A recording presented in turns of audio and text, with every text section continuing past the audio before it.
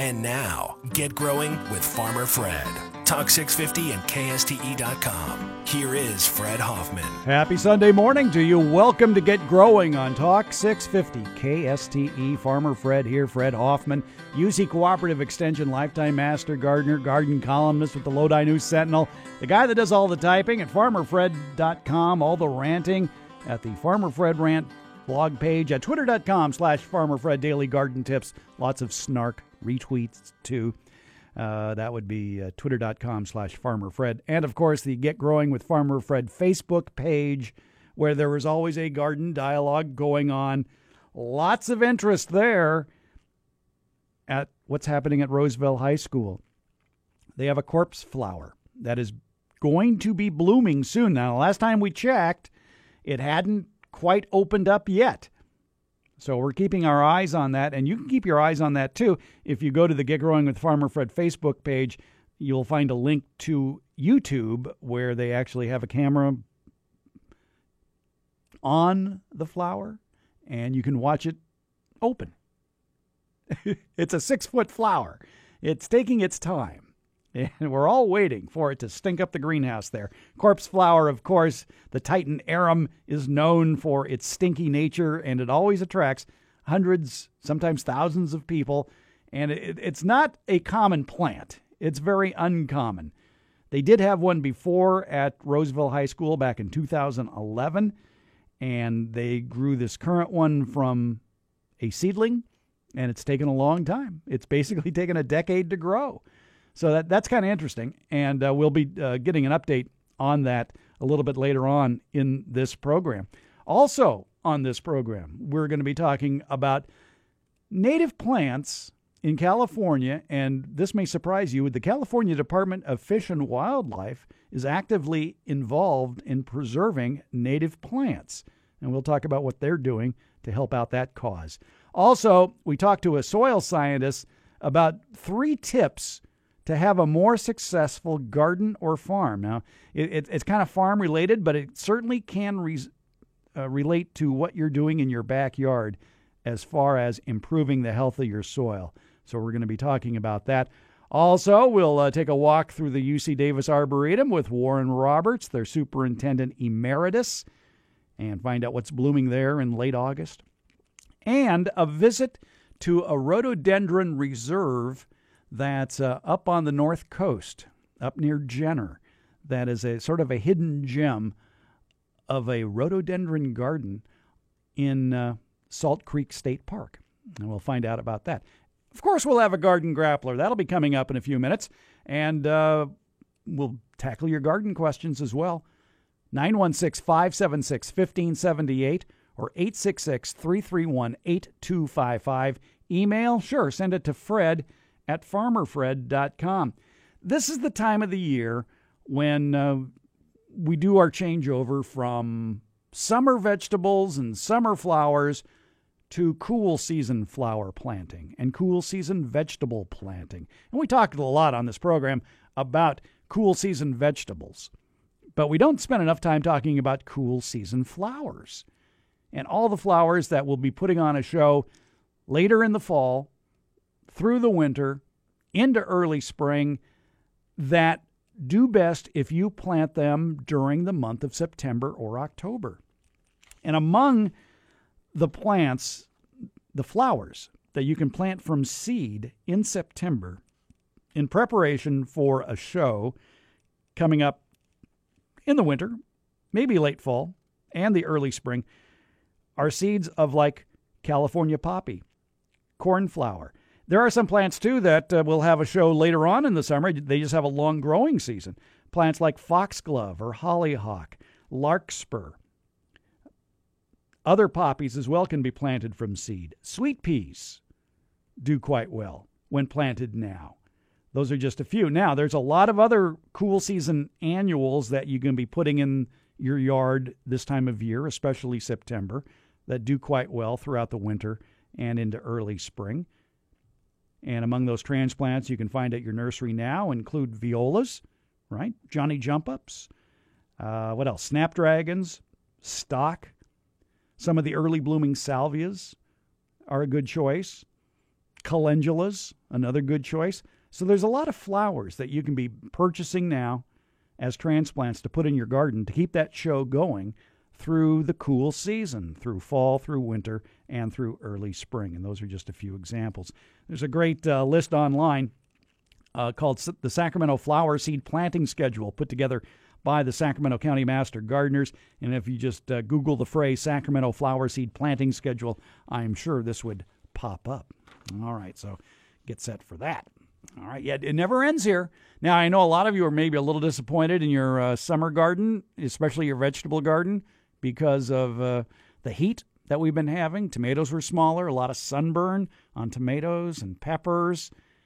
And we're going to have to start adapting some of the strategies if this trend continues in future years with what they do in the desert when they raise their vegetables. And a lot of it has to do with maybe giving them some afternoon shade. You can do the same with shade cloth, maybe planting them on the east side of the house, or perhaps in the vicinity of taller shrubs and trees that will provide some afternoon shade for these summer vegetables.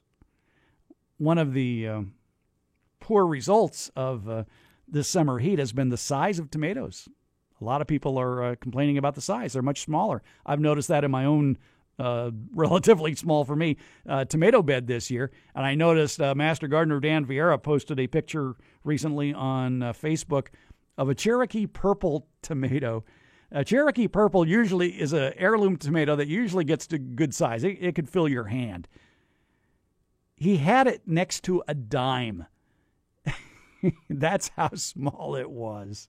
And you can blame the heat on that. All right. Got a garden question? Give us a call. Let's go to the phones. To Danville we go. And Ray, welcome to Get Growing. Hey, Farmer Fred. I've been listening for years and love your show, so thank you. You're welcome. Hey, first of all, you just mentioned tomatoes. My big beasts are still doing what they always do, produce, in big size. So, gosh, that's a shout-out. I mean, that's not a new one. It's not an heirloom. But, boy, what an amazing tomato. And as I'm fond of saying, all gardening is local, and you're in Danville where you get more of a moderating temperatures and more marine influence. And we're getting pummeled by the heat every day. You have more moderate temperatures.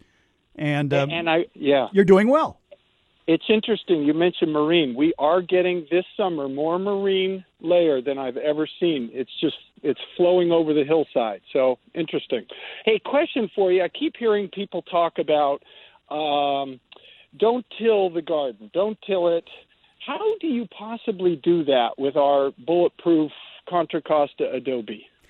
The easiest way to do that is with two things, cover cropping and mulching. In fact, I'm going to be talking to a soil scientist here on the program at 10:30, and we talk about the benefits of no-till and how to get around that problem. And we did an interview earlier over on the KFBK Garden Show with Sarah Griffin Bubakar of Peaceful Valley Farm Supply, who has a class on cover cropping next Saturday up there in Grass Valley at Peaceful Valley. And as she points out, by choosing the right cover crops and planting them in the fall and letting them grow through the winter, it improves the soil. And a lot of them, like daikon radish, actually have big roots that can help break up clay soils and hard soils and will allow for better percolation of water in the future. Plus, with a cover crop, too, if you cut it down at about 10% flowering and then cover it up with a layer of mulch or compost, that keeps the nitrogen in the ground instead of releasing it to the air, which adds more nitrogen to the soil. And that's a good thing, because if it's one thing that soils throughout our area are lacking is nitrogen, because nitrogen gets used up first and foremost. Got it. Hey, real quick follow-up. Cover crop, what would be a good cover crop? I've got some chickens to plant cover crop and then allow the chickens to wander through it in the winter. What would be a suggestion for that, something they would enjoy? Well, they would enjoy, if they like going through a jungle, vetch, purple vetch, fava beans, clover. There are some peas that do quite well. And one of the best sites to find out more information about different cover crops for different locations around California is groworganic.com, which is the Peaceful Valley Farm Supply website. and they have a whole section on cover crops with different blends and the purpose of each of the ingredients in those blends. Great. Thank you for your show. All right, Ray, thanks for calling. Appreciate it. Bye-bye. Bye-bye. All right, we'll take a short break. When we come back, you know what we're going to do? We're going to talk about how the California Department of Fish and Wildlife helps protect the native plants. And there are some that are on the verge of extinction. And we'll talk about that when we come back to Get Growing on Talk 650 KSTE.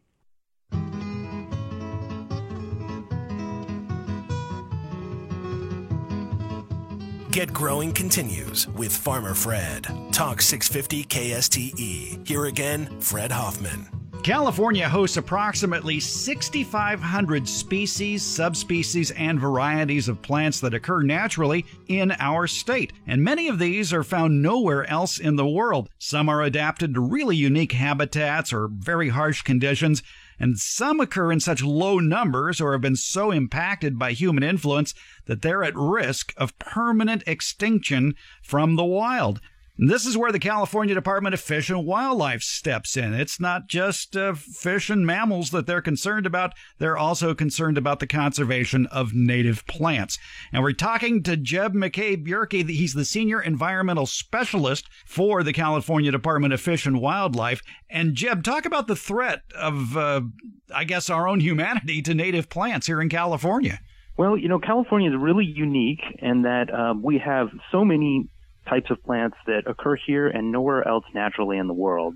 And of the plants in California, over a quarter of them are considered to be rare or endangered. And some of these face threats from all sorts of different things. But I think one of the biggest threats is elimination and disturbance of habitat from activities such as agriculture and development. Really, there have been a lot of significant changes to natural vegetation that's happened since the gold rush here in California. And impacts are still happening. Many of the impacts are from livestock and invasive plant species that have been brought in. For example, with few exceptions, the plants in the Central Valley of California are vastly different now than they were 200 years ago. Historic accounts by John Muir describe a grand level ocean of flowers that formed one flower bed nearly 400 miles in length by 30 in width, with flowers piled upon flowers, heaped and gathered into deep glowing masses. And he said that he would step on 100 flowers with each step, which is incredible. And now, in the Central Valley and the surrounding hills and many other parts of California, it's all dominated by exotic annual grasses that were brought in from the Mediterranean. I mean, it's just a really stark contrast from the way it was before to what it is now. Talk a little bit about the plants that maybe those explorers saw several hundred years ago as they crossed the Sierra and were coming down into the valley. What was the plant material they would be seeing?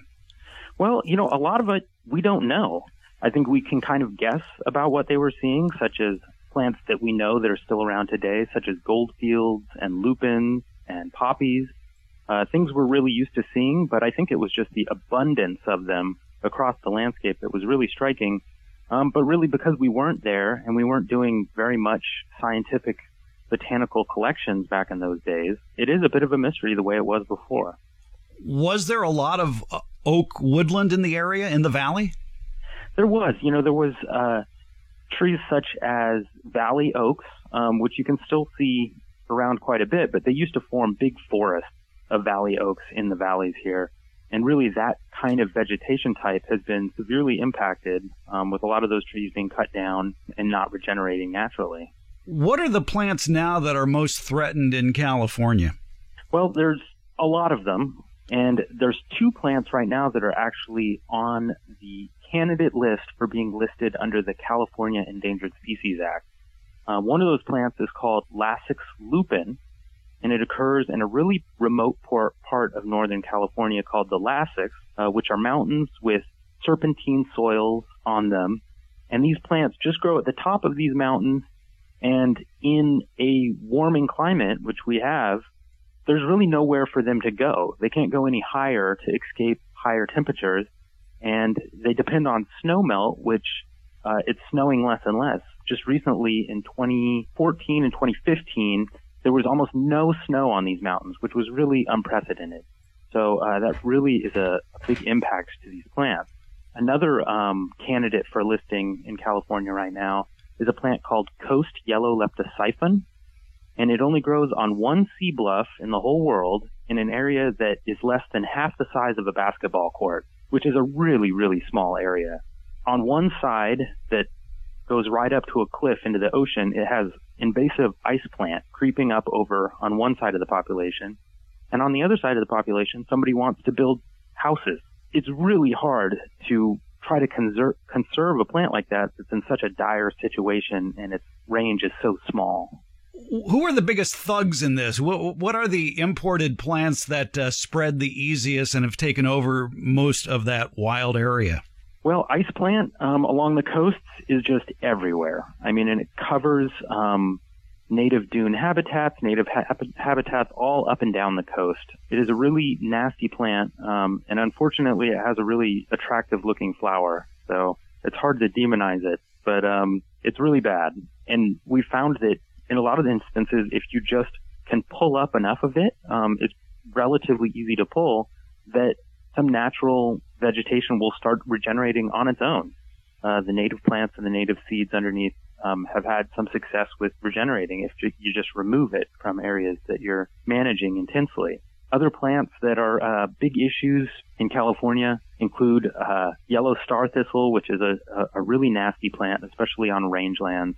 Cows don't like it, and if you've ever tried to walk through a patch of yellow star thistle, you'll know it because it'll poke you right through your jeans. I imagine you go to cocktail parties and people say, well, so what? If we're losing these native plants, what value is it? Let's do some development here. But what are the values of preserving even small quantities of native plants? Well, I think that there is an argument to be made that says that there's inherent value in all life and that it should be conserved just because it exists. That may not be very convincing to some people, but native plants also are essential components of ecosystems, natural processes in the world, and they provide us with a lot of renewable materials, and some of them may have utility to us that we have never even looked at and we don't know. They may provide medicines that we don't know about or haven't researched. So I think that it's foolish to allow something to go extinct in our lifetimes when we can prevent it. I think it's valuable to keep plants around if we can. How many plants are on the endangered species list here in California? Well, there are 154 plants that are state designated as threatened or endangered. You know, there are many more that may meet that definition, but they haven't gone through the legal process of being officially designated as threatened or endangered. Really, maybe 1,700 to over 2,000 plants could be considered rare or endangered in California. There is a whole bunch of really rare stuff here. I imagine there's something all of us can do when it comes to preserving native plants, and I would think part of it is leave only footprints and take only memories. I think you're right on. I think that number one thing that people can do is try to do no harm. If you're fortunate enough to have native plants and natural habitats on your property, keep them around. They're cool. And I think that, you know, if you don't have native plants on your property, maybe consider using them in your landscape. A lot of places in the world have been planted with plants, the same old plants that you'll find at your local home improvement store. But those plants tend to not be very well suited for California in a lot of instances. The native plants that are here in California took tens of thousands of years to evolve to become good at surviving here in California, and they contribute to the ecosystems in all sorts of different ways. Furthermore, native plants are really easy to care for. They require very little supplemental water, which saves you money on your water bill. They don't require fertilizers. They don't require pesticides. You don't have to mow them. Less pruning, and just generally much less of your time. Native plants are great to plant. And if people want more information about California native plants, of course, the California Native Plant Society has a good website with lots of lists available for native plants in your own area. And I imagine there's information at the California Department of Fish and Wildlife website. There is. You know, we mostly have web information on our website about the threatened and endangered plants in California, not so much about gardening, but a lot of really interesting information about the interesting and rare plants that California has. It's a really great place with lots of cool, interesting habitats that can be explored Many of those are ecological reserves that are managed by our department for the unique plant resources that are there. Yeah, it's a really special place here in California. The website is wildlife.ca.gov, and we've been talking with Jeb McCabe-Bjerke. He's the Senior Environmental Specialist of the Native Plant Program at the California Department of Fish and Wildlife. And Jeb, thanks for a few minutes of your time. Thanks so much, Fred. It's where the conversation begins. This is Talk 650 KSTE.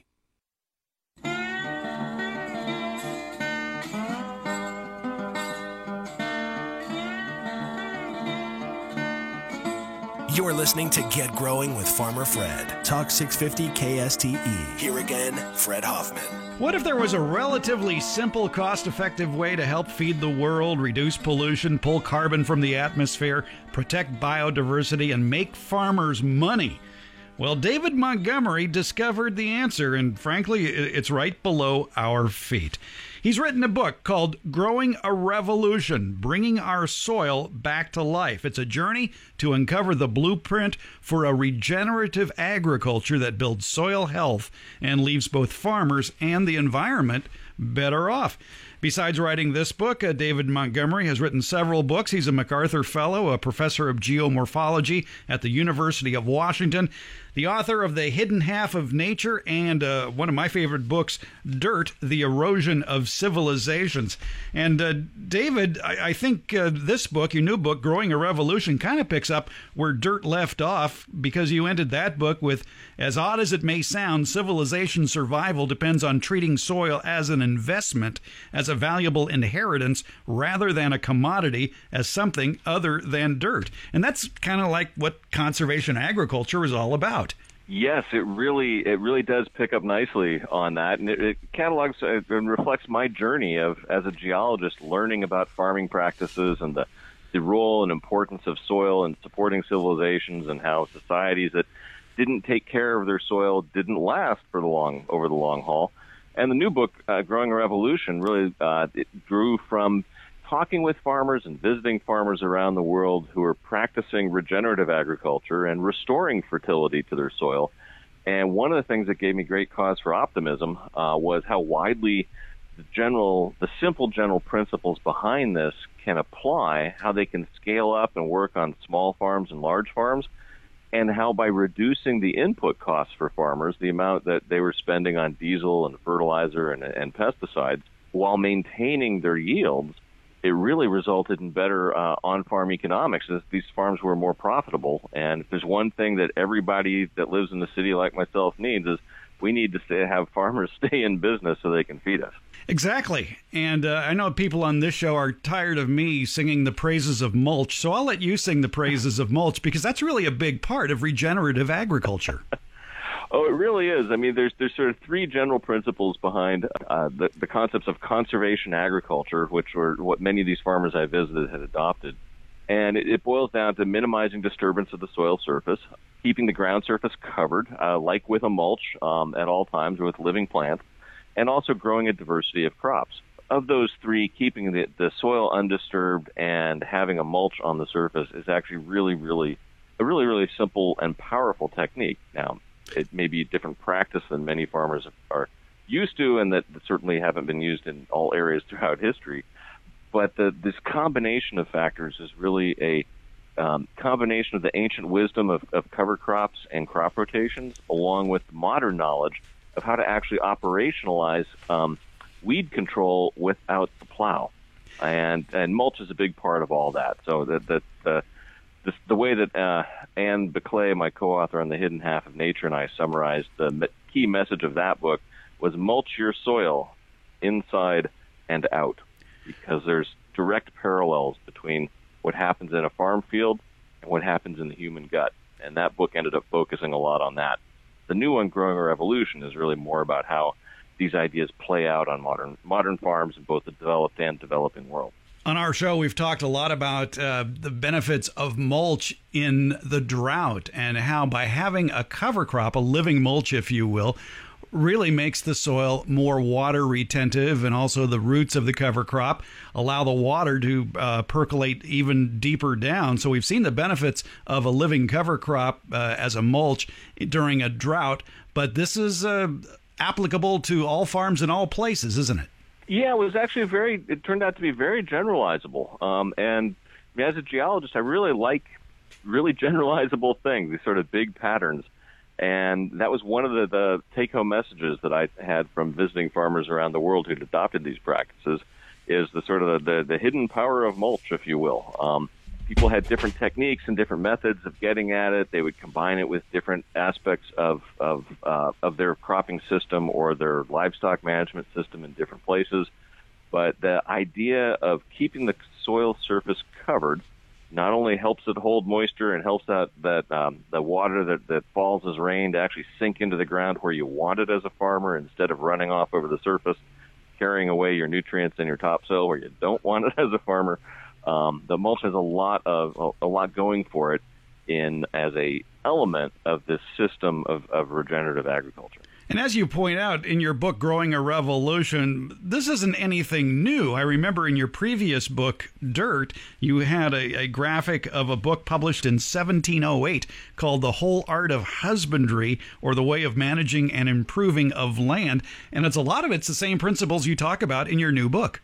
Yes, no, indeed. It's sort of the marriage of these sort of ancient practices and ancient wisdom or traditional practices, and then modern technology. And it's bringing those two together with the new twist, really, of doing it with minimal disturbance of the soil. So getting those ancient practices aligned with no-till practices.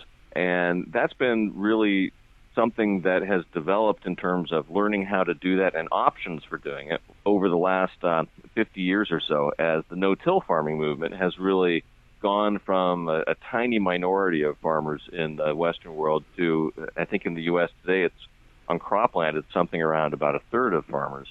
But adopting those other two pieces, the cover crops, the diversity of rotation, along with the no-till, is something that really completes the three-legged stool of conservation agriculture and can lead to really surprisingly rapid improvements in soil fertility and in soil carbon content, which really goes towards feeding the microbes in the soil, the mycorrhizal fungi and the bacteria that, it turns out, really help with plant nutrition, help with plant defense, really bolster plant health, which in turn allows using less fertilizer and less herbicide and less pesticide, which saves farmers money and allows them to be able to maintain their harvests. And that's really a winning combination. I was surprised to learn in my conversations with a lot of natural resources conservation service people how widespread no-till and cover cropping is in the Midwest. Yet here in California, it's very slow to being adapted, but that's going to have to change. Yeah, and I first became aware of this sort of growing movement of farmers who are adopting these practices as a new system of agriculture through visiting farmers in the Midwest. I went out to Kansas years ago when my Dirt book came out, and frankly, I was a little worried about going to an agricultural community and talking about how soil erosion had impacted societies throughout history. But I was thoroughly engaged and interested in talking to farmers about their experience in trying to restore fertility to their soil. And there's a lot of experience now in the American Midwest on trying to adapt this system of farming to circumstances in different parts of that region. And I would really like to see these ideas spread globally. And I take no credit for these ideas. I've visited people who are already doing them, after all. But they really do offer a foundation for a revolutionary new way to look at farming, and that has transformative potential to really greatly reduce the environmental footprint of farming, but at the same time revitalize the economics, the profitability of farms both large and small in both the developed and developing worlds. And that's leads us right to the next question, which is what any typical farmer would ask is, well, what's in it for me? How much is this going to cost me? When can I make a profit doing this? Each farm I visited was a little different, and most of the farmers that I was visiting really started to adopt this suite of practices sort of one step at a time. They went no-till, then they added the cover crops, and then they started to diversify the rotations.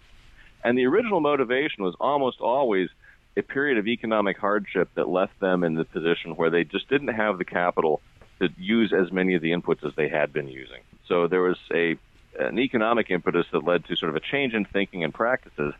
But as they saw their soil improve in quality, they realized that they could actually use less inputs to generate the same harvest, if not increased harvests. And that translated into greater farm profitability. And when those things all lined up, where people realized they could be better stewards of their land and leave it to their children and grandchildren in better shape than they got it from their grandparents, but make a profit at the same time, that really started to help these ideas spread. And the story in each region and each farm was obviously different. The specific practices for how you'd implement that idea of minimizing disturbance, covering up the soil with cover crops, and growing a diversity would be different in different regions. You know, it's different climates, different crops, different economies around the world. But those general principles really translated, and it translates into building the biologically driven fertility of the soil, which then works in the farmer's favor to help them reduce their expenses for the chemical inputs that modern farming so greatly depends on at present. So basically, as you say in the book, park the plow, keep the soil covered with plants, grow a diversity of crops. The name of the book, Growing a Revolution, Bringing Our Soil Back to Life. The author, David Montgomery. David, thanks for a few minutes of your time today. Hey, well, no worries, Fred. It's a pleasure to talk to you. From California to the world. If it's on your mind, it's on Talk 650.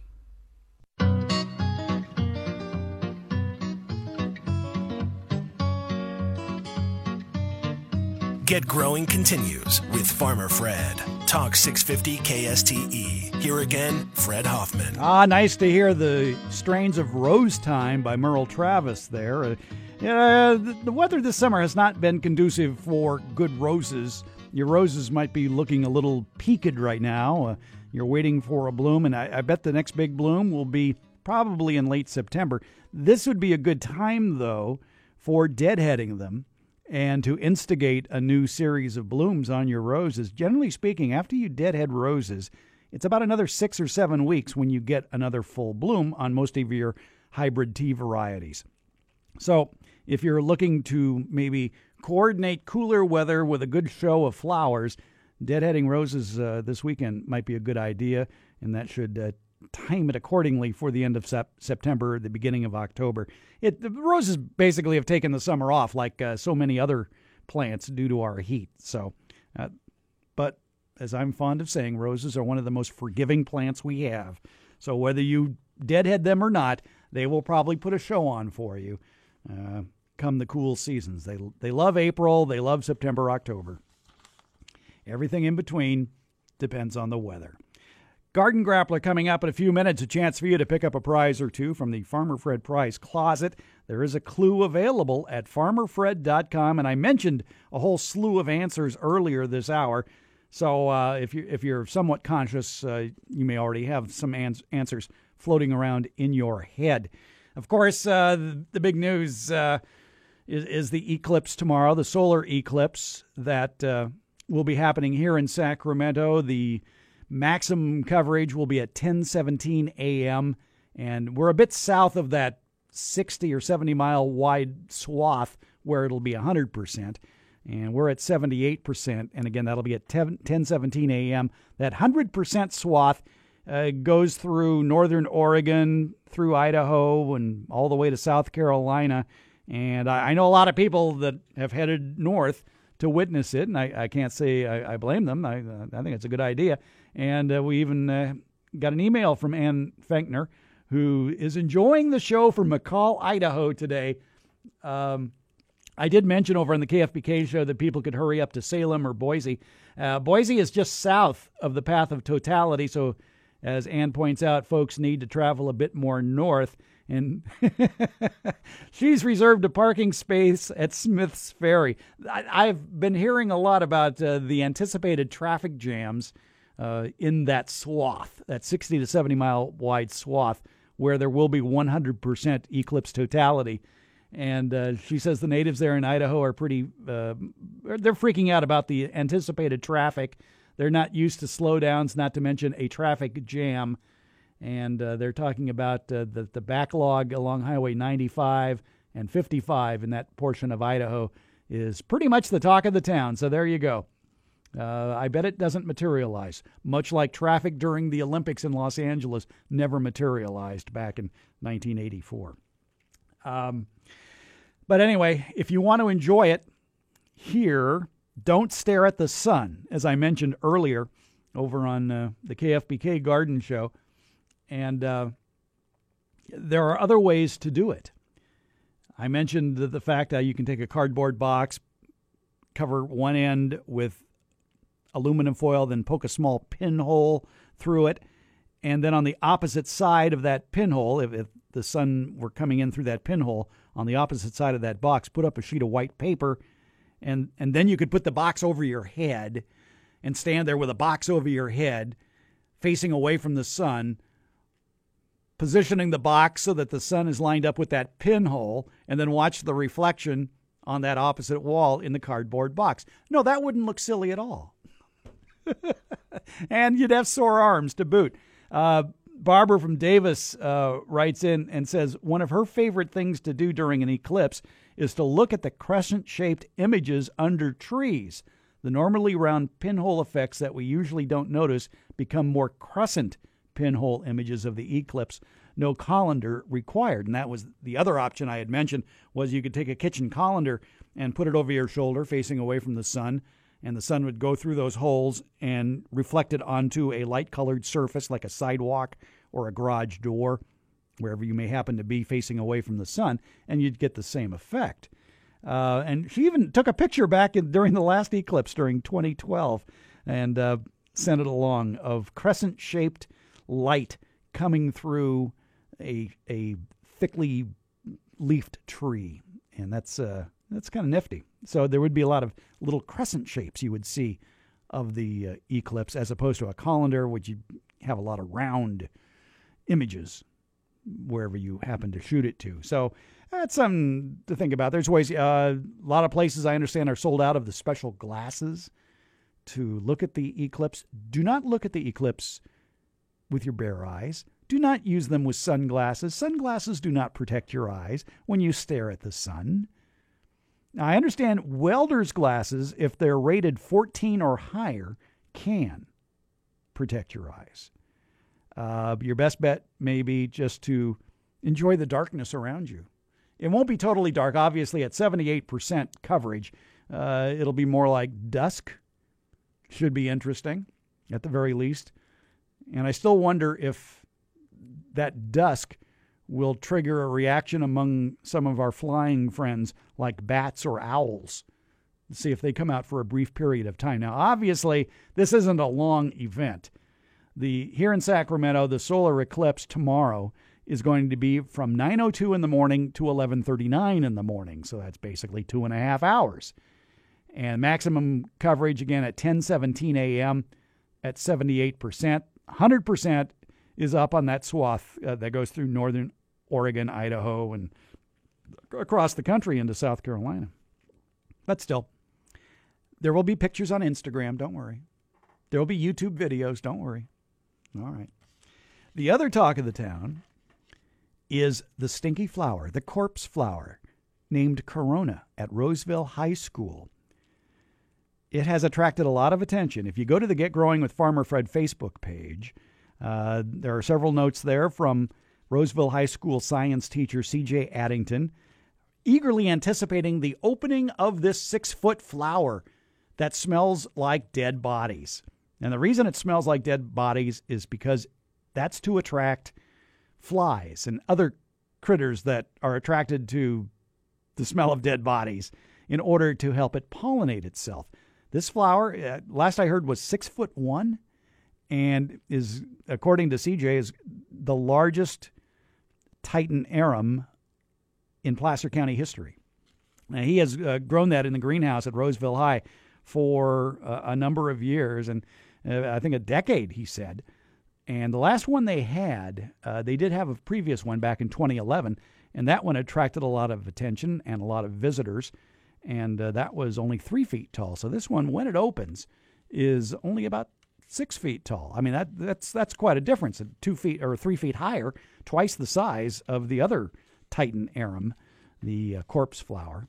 So Roseville High, by the way, is on Tiger Way. One Tiger Way in Roseville is the address, and that's right off Atlantic Boulevard near the Atlantic Eureka exit off I-80 across from the Roseville Auto Mall. So when you hear that the flower is fully opened, you can head out there and smell it. Which judging by the number of hits and shares that post has had from the Get Growing with Farmer Fred Facebook page, there will be about 6,000 people going out there to see that, and probably a lot more too. But in the meantime, the waiting game is still on, and we'll get an update from Roseville High coming up in a few minutes. And don't forget the Garden Grappler coming up in a few minutes. We'll also be delving into the email that you've been sending to Fred at farmerfred.com. Don't forget the show is available as a podcast. Dare I say that most of the problems have been solved? Most have. Most of the problems have been solved. Now, there's a few little hitches in the Giddy app. For some reason, Armstrong and Getty started showing up in some of the feeds of the KSTE Farm Hour. I don't know why. Nobody knows why. But as far as I know, Get Growing and the KFBK Farm Show are available for, they got them all caught up and they're right. And you can enjoy them. So if you miss any portion of today's program of Get Growing, you can find it through your iHeartRadio app or a third-party podcast aggregator. We'll take a break for news, and then it's Garden Grappler time on Get Growing on Talk 650 KSTE.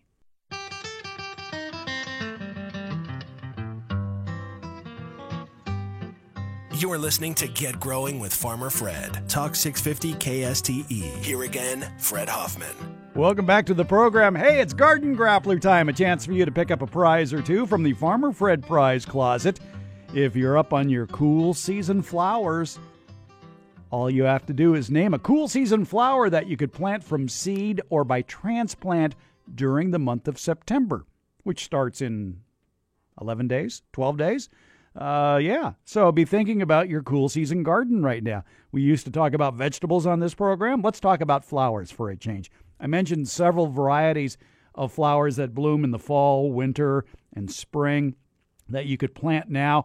And there are some even summer blooming flowers that need to get planted via seed now in order to put on a show next summer. And I gave you a link, told you about a link that the Sacramento County Master Gardeners had called the Sacramento Flower Seed Planting Schedule. And there is a clue available at farmerfred.com. Just click on the link that says a clue for the Garden Grappler in case you're scratching your head right now trying to think of a cool season flower that you could plant from seed or by transplant during September. Maybe you're walking around a nursery right now. Go see what they have in stock. Ask them what came in recently. They would probably be cool season flowers. All 5 callers get a prize, special bonus prize for caller 5, because as you know, you cannot repeat an earlier answer. Brooks, you ready to handle the throngs that will call in? Farmer Fred, I was born ready. He's born ready. All right. The numbers to call in, 576-1578 in the 916 area code. 866-331-8255 is the toll-free number. 576-1578 in the 916, or toll-free 866-331-8255. Name a cool season flower you could plant from seed or by transplant. In other words, a plant you bought at a nursery during September. You know how the game's played. Have a backup answer, because if somebody takes the answer you were thinking of, well, it's gone. So have a couple of answers in mind. That's especially difficult for caller 5, because as you know, in the Garden Grappler, caller 5 gets a special bonus prize. So that's why we do it that way. So name a cool season flower you could plant from seed or by transplant during September.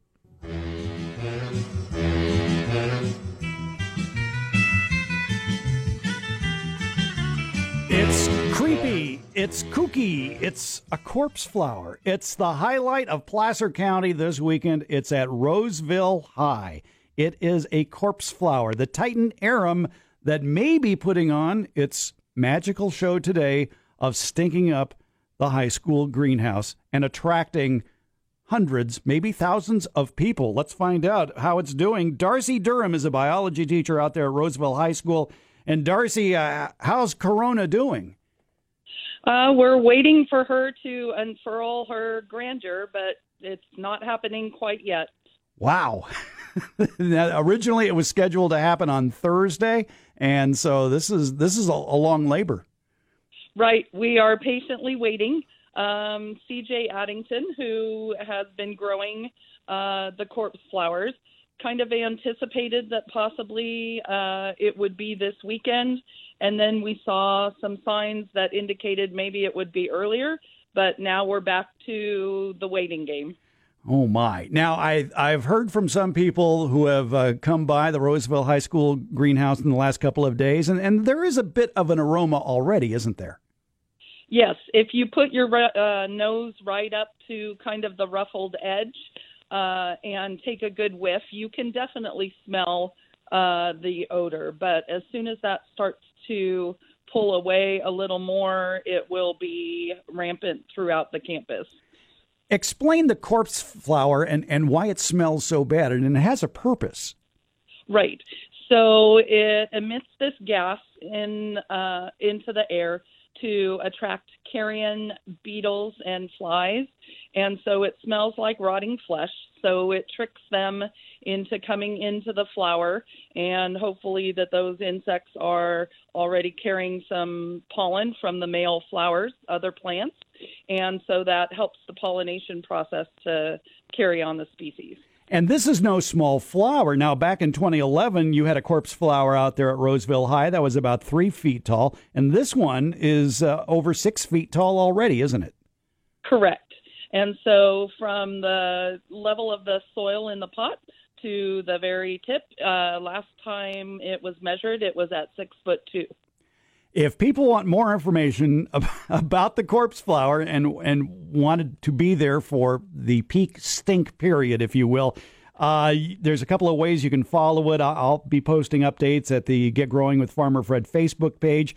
And you have a live YouTube feed so that people can watch it unfurl in real time. Yes. So if they were to search Titan Arum Corona at Roseville High School, there are several feeds. We're doing it through the YouTube channel, and it cuts us off every 8 hours. So there are multiple videos there, but just find the most current one. They're listed by the date, and for example, today is August 20th a.m. is the one that we're currently running. Darcy Durham, biology teacher at Roseville High School, thank you for the corpse flower update. You're welcome. Thanks.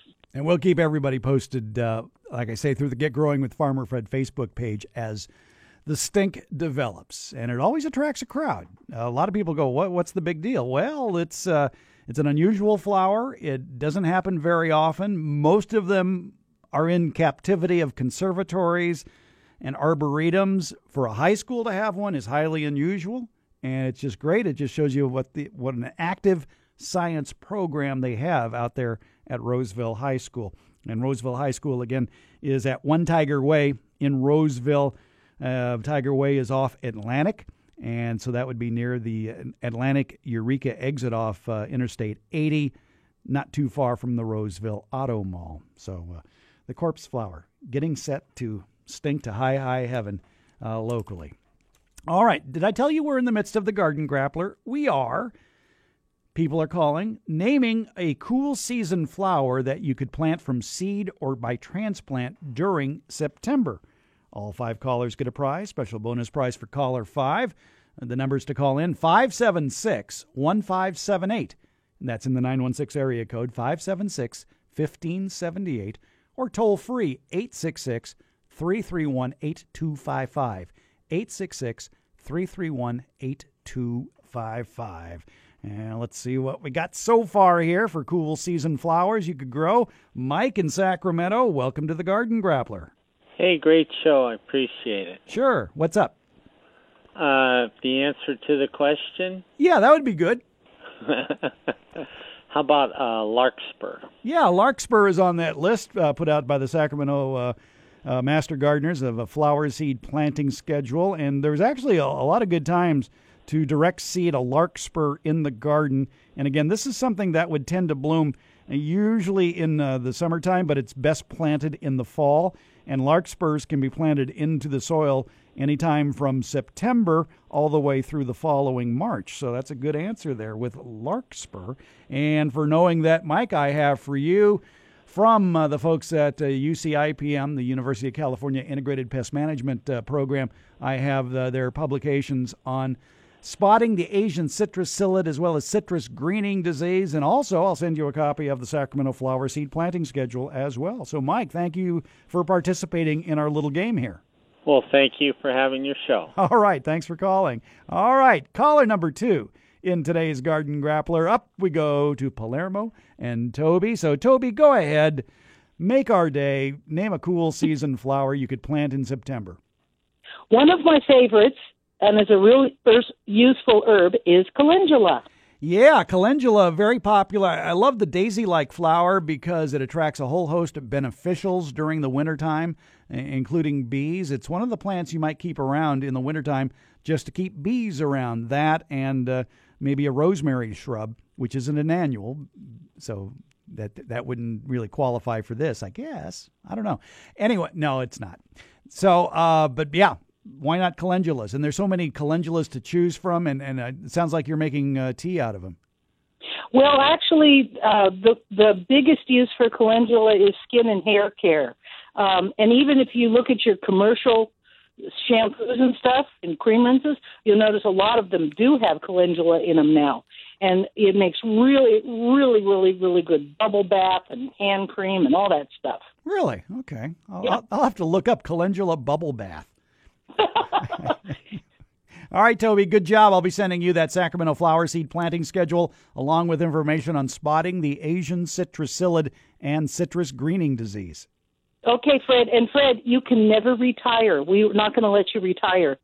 We love your show too much. The only thing I retire is the rubber on my cars. Oh, and that's about it, because if I'm enjoying what I'm doing, why retire?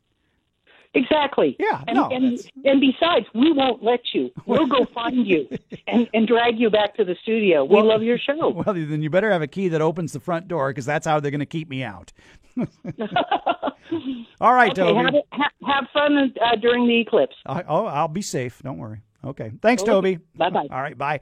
All right, so we're going to look for callers 3, 4, and 5 for the Garden Grappler. Name a cool season flower you could plant from seed or by transplant during September. A clue available at farmerfred.com. Just click on the link that says a clue for the Garden Grappler. 576-1578 in the 916 or 866-331-8255. It's the Garden Grappler, and it's going on Get Growing on Talk 650 KSTE.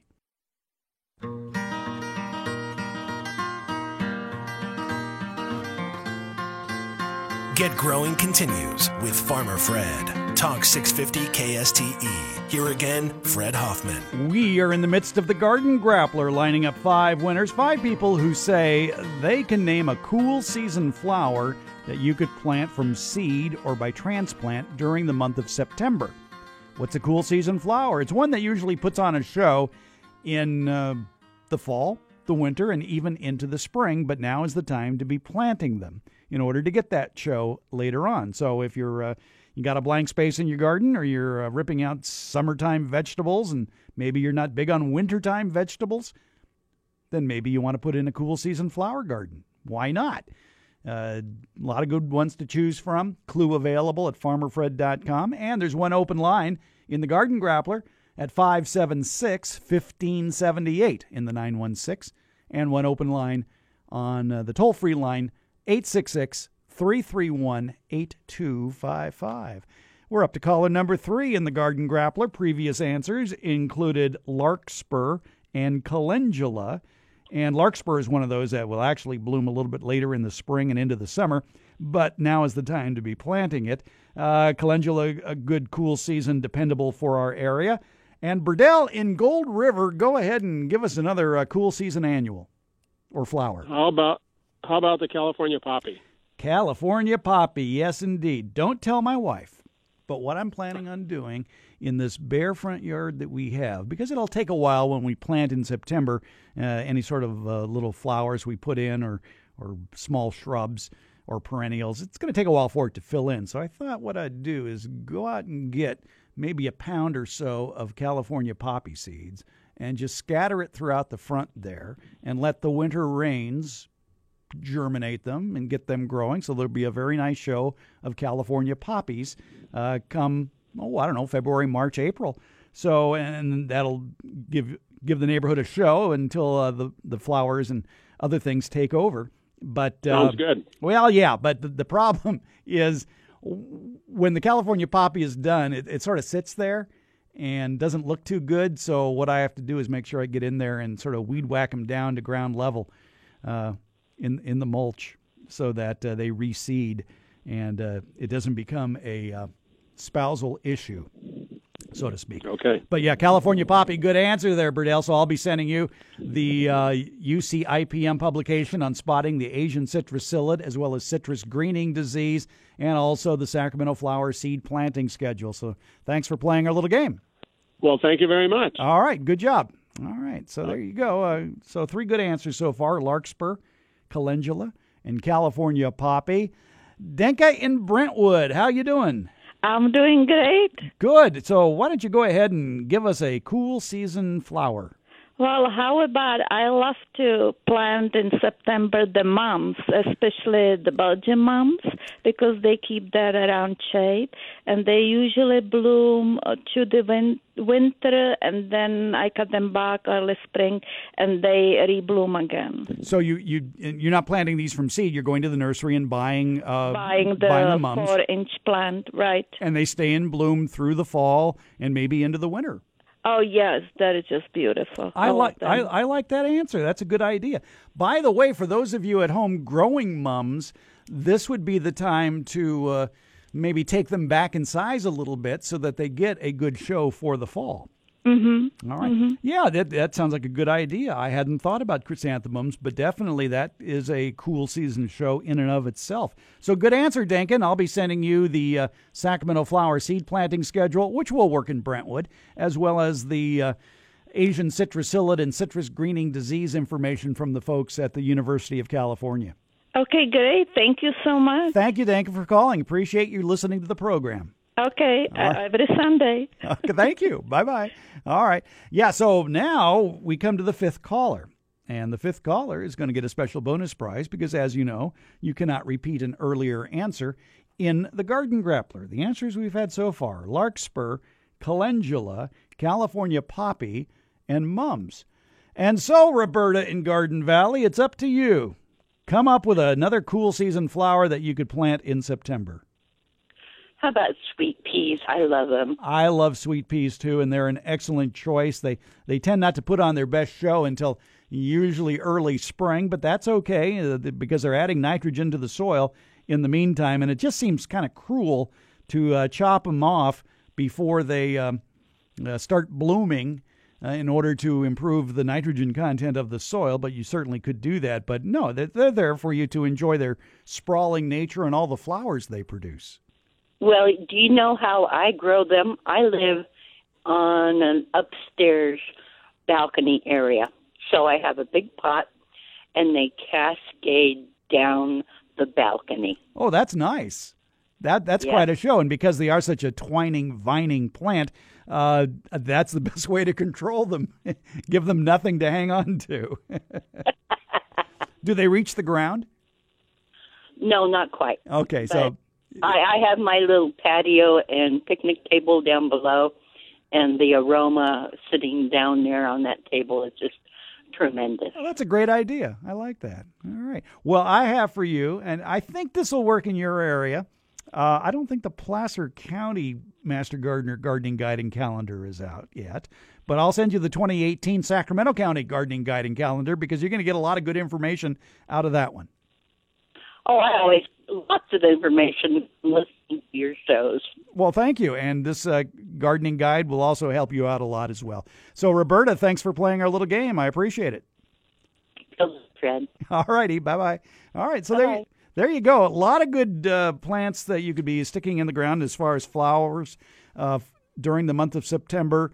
From seed, you could be putting in, as earlier mentioned, California poppy, also cornflowers, foxglove, hollyhock, larkspur was mentioned earlier, other poppy varieties, And among the transplants that you could find at a nursery right now to be putting in the ground, that would be putting on their show mainly in the cool seasons, viola, stock, snapdragons, some of the salvia varieties, even coleus if you want to try that outdoors, and also aster, baby breath, and calendula, which was one of the answers as well. So good going, folks. All right, we got our cool season flowers in there. And you can find this chart, the Sacramento Flower Seed Planting Schedule. It is online, and if you enter the phrase Sacramento Flower Seed Planting Schedule, it'll take you right to it. But, frankly, if you just went to farmerfred.com and clicked on the link that says a clue for the garden grappler, you'd get that same page.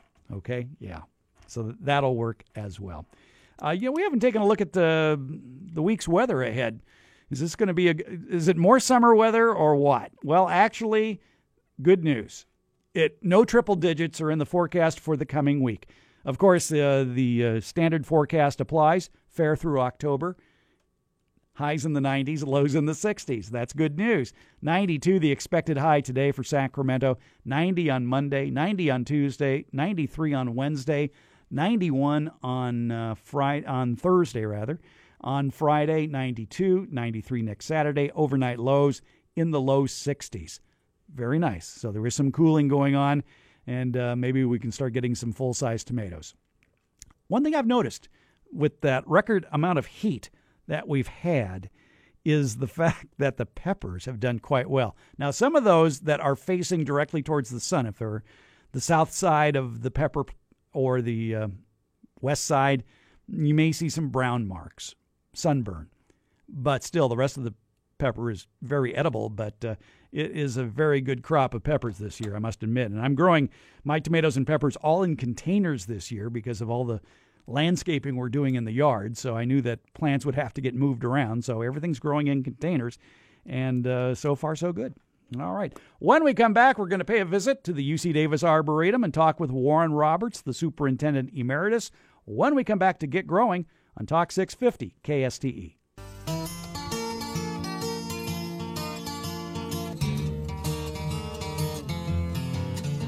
You're listening to Get Growing with Farmer Fred. Talk 650 KSTE. Here again, Fred Hoffman. Every month, we like to talk with Warren Roberts out at the UC Davis Arboretum. If you were listening earlier to the KFBK Garden Show, we were talking about some of the plants that look good this time of year in late August and in late summer. But Warren's got plenty more plants to talk about. That's why we bring him back over here on Get Growing.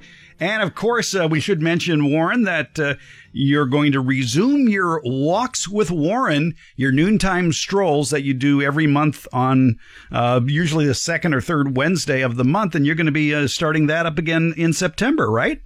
Yes, second Wednesday. And as usual, we'll be starting out at the Arboretum Gazebo, which is south of the vet school, south of the Arboretum Teaching Nursery. There's a lot of variety out there, and so all year there's something to look at. September 13th at noon, the Walk with Warren. And while you're taking that stroll with Warren, maybe make notes of plants that pique your interest, then come back on October 7th, that's a Saturday, because that's the day of the UC Davis Arboretum Plant Sale. And as we are fond of saying, fall is for planting. And Warren, I would imagine that a lot of the plants for sale in the fall sale have a little bit of girth to them. They've been growing all spring and summer. Yes, I was out in the nursery recently, and wow, it's splendid. Really, there's going to be there are going to be a lot of wonderful things to choose from. All right, well, let's pick up the plants that are looking good right now at the UC Davis Arboretum. When we last left you, we were talking about the prickly pear, so let's move on from there. Well, the Perovskia, or the Russian sage, or Persian sage, forms a cloud of pale lavender flowers, and it's very tough, a very easy plant to grow in full sun, and it provides this beautiful cloud of flowers through much of the summer and on into the fall. And it's very cold hardy too. I've seen it growing in Santa Fe, New Mexico, very happily. A plant that is not cold hardy but very beautiful and kind of new in the trade is Pavonia missionorum, which comes from South America It comes from the area of Paraguay, Uruguay, Argentina, southern Brazil, and it looks like a miniature hibiscus, and the flower is a beautiful scarlet orange, and each flower is a hibiscus about an inch and a half across on a small bright green leaf plant. What now? Go ahead and spell that botanical name for us again. Right, Pavonia, P-A-V as in Vacaville, O-N-I-A, missionorum, just the word mission and then O-R-U-M, which commemorates the magnificent missions that were built in that area by the Catholic Church in those years. But anyway, Pavonia missionorum. And is there a common name? Is there a common name? The common name, Pavonia, I think. There are other Pavonias, but this is the one that would be, I think, the most available. It's kind of hard sometimes to get a common name for an uncommon plant. Yes. Verbena rigida, which is a weedy plant, but oh, what a beautiful weed, with brilliant purple flowers in summer, like many of the verbenas or glandularias, as many of them are now called. It's rather upright, and it also has a lilac colored form as well. Erythrina hybrid bidwelli is a shrub that dies back in the winter. It's something to put not too close to the path because the leaves have little cat hooks on them. But the flowers are magnificent, brilliant red. I was trying to figure which is the most spectacular plant in bloom right now, and well, that would almost win, I think. You can't miss it, but don't get too close. It's really a splendid plant. Is this anything like the cockspur coral tree? Yeah, actually, the cockspur coral tree is one of its parents, but it has pure red flowers, whereas the cockspur coral tree has kind of slightly brownish red, spectacular nonetheless. I think that the place of the most spectacular plants right now would be the amaryllis, the true amaryllis, Amaryllis belladonna, which is a pale pink flower. It blooms before the leaves come up on 2-foot stems, fragrant, beautiful. And many of what we think of as the true amaryllis are actually a hybrid. The late Mr. Hannibal of Fair Oaks was the famous breeder of that. In fact, I think his garden there, where the road comes up from the river to Fair Oaks, I think that many of them are still there. If you look to the left on that slope, you probably see them. And those come in colors all the way from pure white to almost red, with everything in between. So if you have an amaryllis blooming this time of year that's not pale pink, it's probably one of the Amarystis multiflora of Mr. Hannibal. Aster fricarti, which is a hybrid, the cultivar Munch, M-O-N-C-H, with the 2 little dots over the O, looking very good right now. And another aster, Purple Dome, is just coming into bloom. The Hesperaloes, the Hesperaloe parviflora, the coral yucca, is still beautiful and spectacular. This is one of the easiest plants to grow, I think, but really needs full sun. Zelosperma cooperi is an ice plant which continues to bloom almost all year with its magenta flowers on a carpet of bright green leaves. Another plant that blooms without its leaves is Lycoris radiata, the spider lily from Eastern Asia. And it's just beautiful right now. I love that plant. Hunnemania fumarifolia, the Mexican poppy, looks much like California poppy, but pure yellow. And it's a good plant for filtered shade in our area. And it also blooms almost all year. Speaking of poppies, California poppy, if you didn't pull them out and just clip them back, they're back and blooming right now. Probably with smaller flowers, though. Wouldn't they be Yes, a little smaller? Lower plant, smaller flowers, paler color, but still very nice. Hibiscus moscheutus, which is the giant herbaceous hibiscus of the southeast, comes on in colors white to dark red, including pink. And the flowers are about 6 inches across. You certainly can't miss them. They're easy to grow, but they do like some water.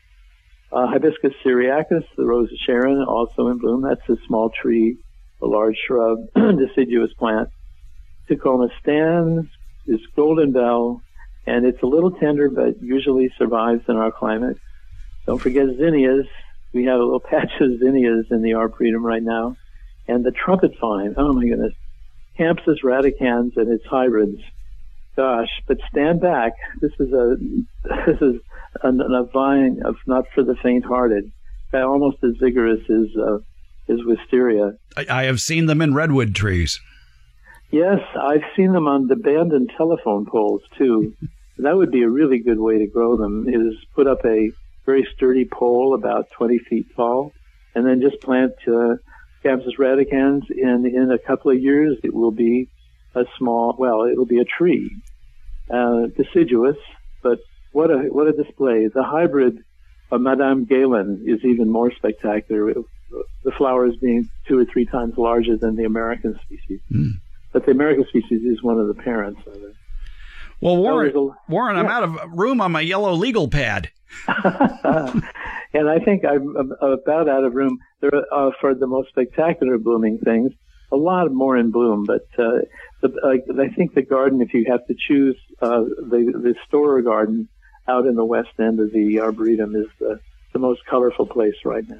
So if you're looking for something to do this afternoon, maybe head over to the Storer Garden at the UC Davis Arboretum. If you need directions or more information about the Arboretum, check them out online, arboretum.ucdavis.edu. You'll find more information about the Walks with Warren there, as well as the upcoming plant sale on October 7th. And a lot of other great information about plants that may do very well in your yard, including their Arboretum All-Stars. Warren Roberts, Superintendent Emeritus of the UC Davis Arboretum. Again, thank you so much for sharing your horticultural knowledge with us here on the radio. Well, I'm delighted to do so, and everybody, welcome to the Arboretum. You're listening to Get Growing on Talk 650 KSTE.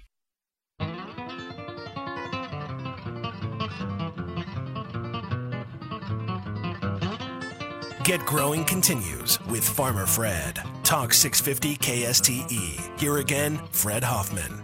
Today we're looking at rhododendrons. Hi everybody, it's Farmer Fred Hoffman at the Cruz Rhododendron State Reserve in Salt Point State Park. We're in Sonoma County. I can hear the ocean in the distance, right off Highway 1, near mile marker 43. Salt Point State Park is a magnificent facility, and tucked away is this rhododendron reserve, which during April and May is just awash in color. It's just gorgeous here. Joining us is the ranger for the area, Ashford Wood. And Ashford, tell us a little bit about rhododendrons and what are they doing here? This is about the southern extent of the naturally occurring rhododendrons in California. There are a few further south, but not many. And this rhododendron preserve actually was as a result of a major fire that occurred here around the turn of the century. And the rhodies were always here, but because the fire destroyed the canopy, the large fir and redwood trees and oak and pine, the rhododendrons grew and thrived. And so in the 30s, when this became a state reserve, the rhododendrons were well established. Now, we should point out that trees have grown since that fire. What are the trees we're surrounded with here? Pretty much what you're looking at here are a mix of redwoods, some firs, a few large pine trees, and a few smaller oak trees. Those are the predominant trees in the area. And the rhododendrons, who love dappled shade, are probably enjoying this to the hilt. Absolutely, except that now they're becoming somewhat shaded to the extent that we may have to do some management of the overstory to remove them so that they can actually reach their full potential. How many rhododendrons are here, and what are some of the species? These are just one species of rhododendrons in this area, and as far as the numbers of them, I couldn't count the number of plants, in the thousands. Describe the shrub for us. How tall is it? How wide is it? When does it bloom? What are the colors? This shrub has actually 3 variations of coloration, and the shrubs grow anywhere from a few feet tall to in excess of 25 feet. And they're a native to this part of western United States. Their color variations go from deep pink to light pink to almost pure white, depending on the soil types, the shade, and the nutrients that they get.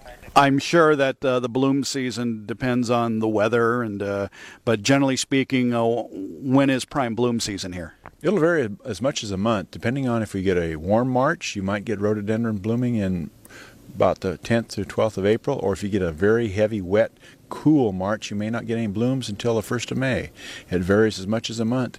And again, you may have blooms clear through the end of June into the first part of July. If you have a late spring, or if you have an early spring, you'll see your last blooms about mid-May.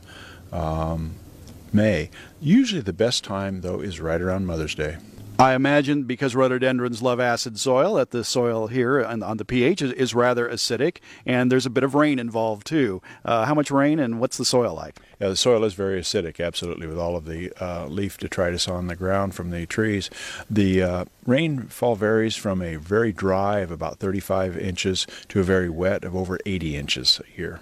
Now, when you talk to us in Sacramento about a dry 35 inches, we think that's a gully washer. The rhodos are fabulous, and the trees, this forest is fabulous. Tell us a little bit about Salt Point State Park. What is in Salt Point State Park? Why is this a state park? Salt Point State Park is kind of a diamond in the rough. It's one of the pretty much undeveloped areas of the California state parks that preserves a beautiful second-growth redwood forest that was cut over from about 1852 on, and it has about 6.5 miles of beautiful shoreline, very similar to that found around Point Lobos. In fact, one of our former directors described Salt Point as a Point Lobos north.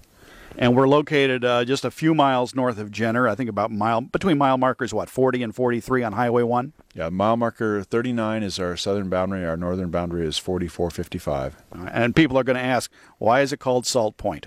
That's a very good question. The reason is because the Native Americans, the Pomo Indians, Kashaya tribe, would gather salt here every late spring as a result of the major storm waves bringing the salt water up onto the rocks, and they would lay in depressions, and then by springtime the water would evaporate, leave the salt. And in those days they didn't have a refrigerator, so salt was a very, very wonderful trading commodity because they could preserve their meat and their fish, and they could trade with the Indian cultures from inland that didn't have salt to get their material for their obsidian, arrowhead, and like that. Now, in this area of the Cruz Rhododendron State Reserve, why is it called Cruz? Edward Cruz purchased the property that we're standing on now in about 1870 from a fellow by the name of Helmke, and he developed the area, logged it, and in the early 30s, when he was getting along in years, he donated this to the state of California in memory of his mother. And at the time, it was 317 acres of what he considered very poor timber. It wasn't worth anything, and he got a bit of a tax write-off because taxes just came into effect around 1930. And if he would see it now in the nice timber it has, the local people that knew him would say he would roll over in his grave and come back and log it. Why is it called a state reserve for rhododendrons and not a state preserve? Right. A state reserve allows us to go in and manage it so that the rhododendrons can continue to thrive. A preserve means we really can't go in there. The public can't have many trails in here. And a reserve allows us a little more relaxed rules regarding the use and the management of the facility. Now, one of those relaxed rules does not include people coming in and taking samples home with them, taking cuttings and trying to grow them at home. A, it's against the law.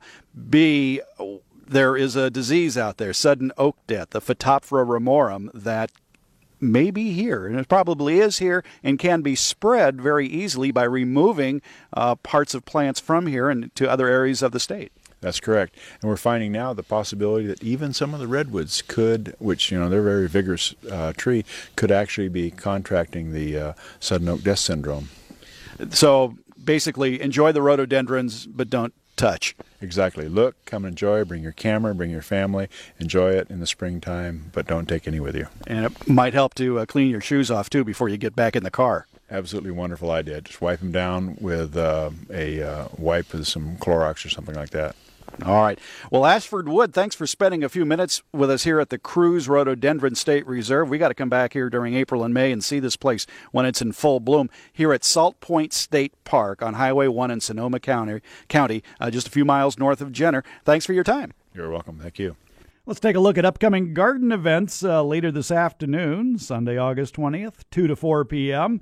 The Yolo County Master Gardeners have a Q&A, question and answer forum. You get your garden questions answered, and they'll have 2 little mini sessions on specified topics, including the joy of growing irises at 2:15, as well as planning your fall and winter vegetable garden at 3:15.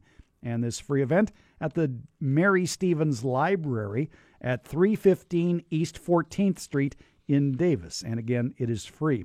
Then next Saturday, the Yolo County Master Gardeners have a class on growing fall and winter vegetables. That'll be from 10 to 11:30 a.m. at Farm 2.6, located at 25450 County Road 95 in rural West Davis. Farm 2.6. Okay. All right, let's see. Napa County residents, you want to be a Master Gardener in Napa County? Well, you can attend a application informational event, and that'll be Monday evening, 7 to 8:30 p.m. at the Cooperative Extension Meeting Room at 1710 Soskell Avenue in Napa. If you enjoy gardening and you're a resident of Napa County and you want to teach others to be better gardeners, then the UC Master Gardener program of Napa County is for you. By the way, there are other counties putting together their future Master Gardener programs for future classes. The Sacramento County Master Gardeners will be releasing information about their 2018 schedule next month, so we'll have that information for you when it becomes available. The Buzz About Bees down in San Joaquin County, they'll be talking about that in Stockton at 2101 East Earhart Avenue on Tuesday from 10:30 to noon. And you can find out more about planting pollinator and bee-friendly plants. Over at the Old City Cemetery at 1000 Broadway, that's 10th and Broadway, next Saturday at 10 a.m., the Old City Cemetery Committee has a free tour of the cemetery's Hamilton Square Garden. It has over 800 unusual Mediterranean perennial plants, drought-tolerant color all year long. And again, this will be free next Saturday, 10 a.m. at the Old City Cemetery there at 10th and Broadway. What else is going on? Hey, the KSTE Farm Hour is going on. That's coming up right after the news right here on Talk 650 KSTE. On today's episode, we talk about Tehama County farmer John Duarte's battle against the Army Corps of Engineers and the Waters of the United States regulations, and his case has ended, and we'll tell you what happened. Commodity prices are tumbling after the latest USDA crop forecast. We'll also talk about the benefits of cover cropping. That's coming up next on the KSTE Farm Hour. Hey, we'll do this show again next Sunday, 10 to noon, right here on Talk 650 KSTE.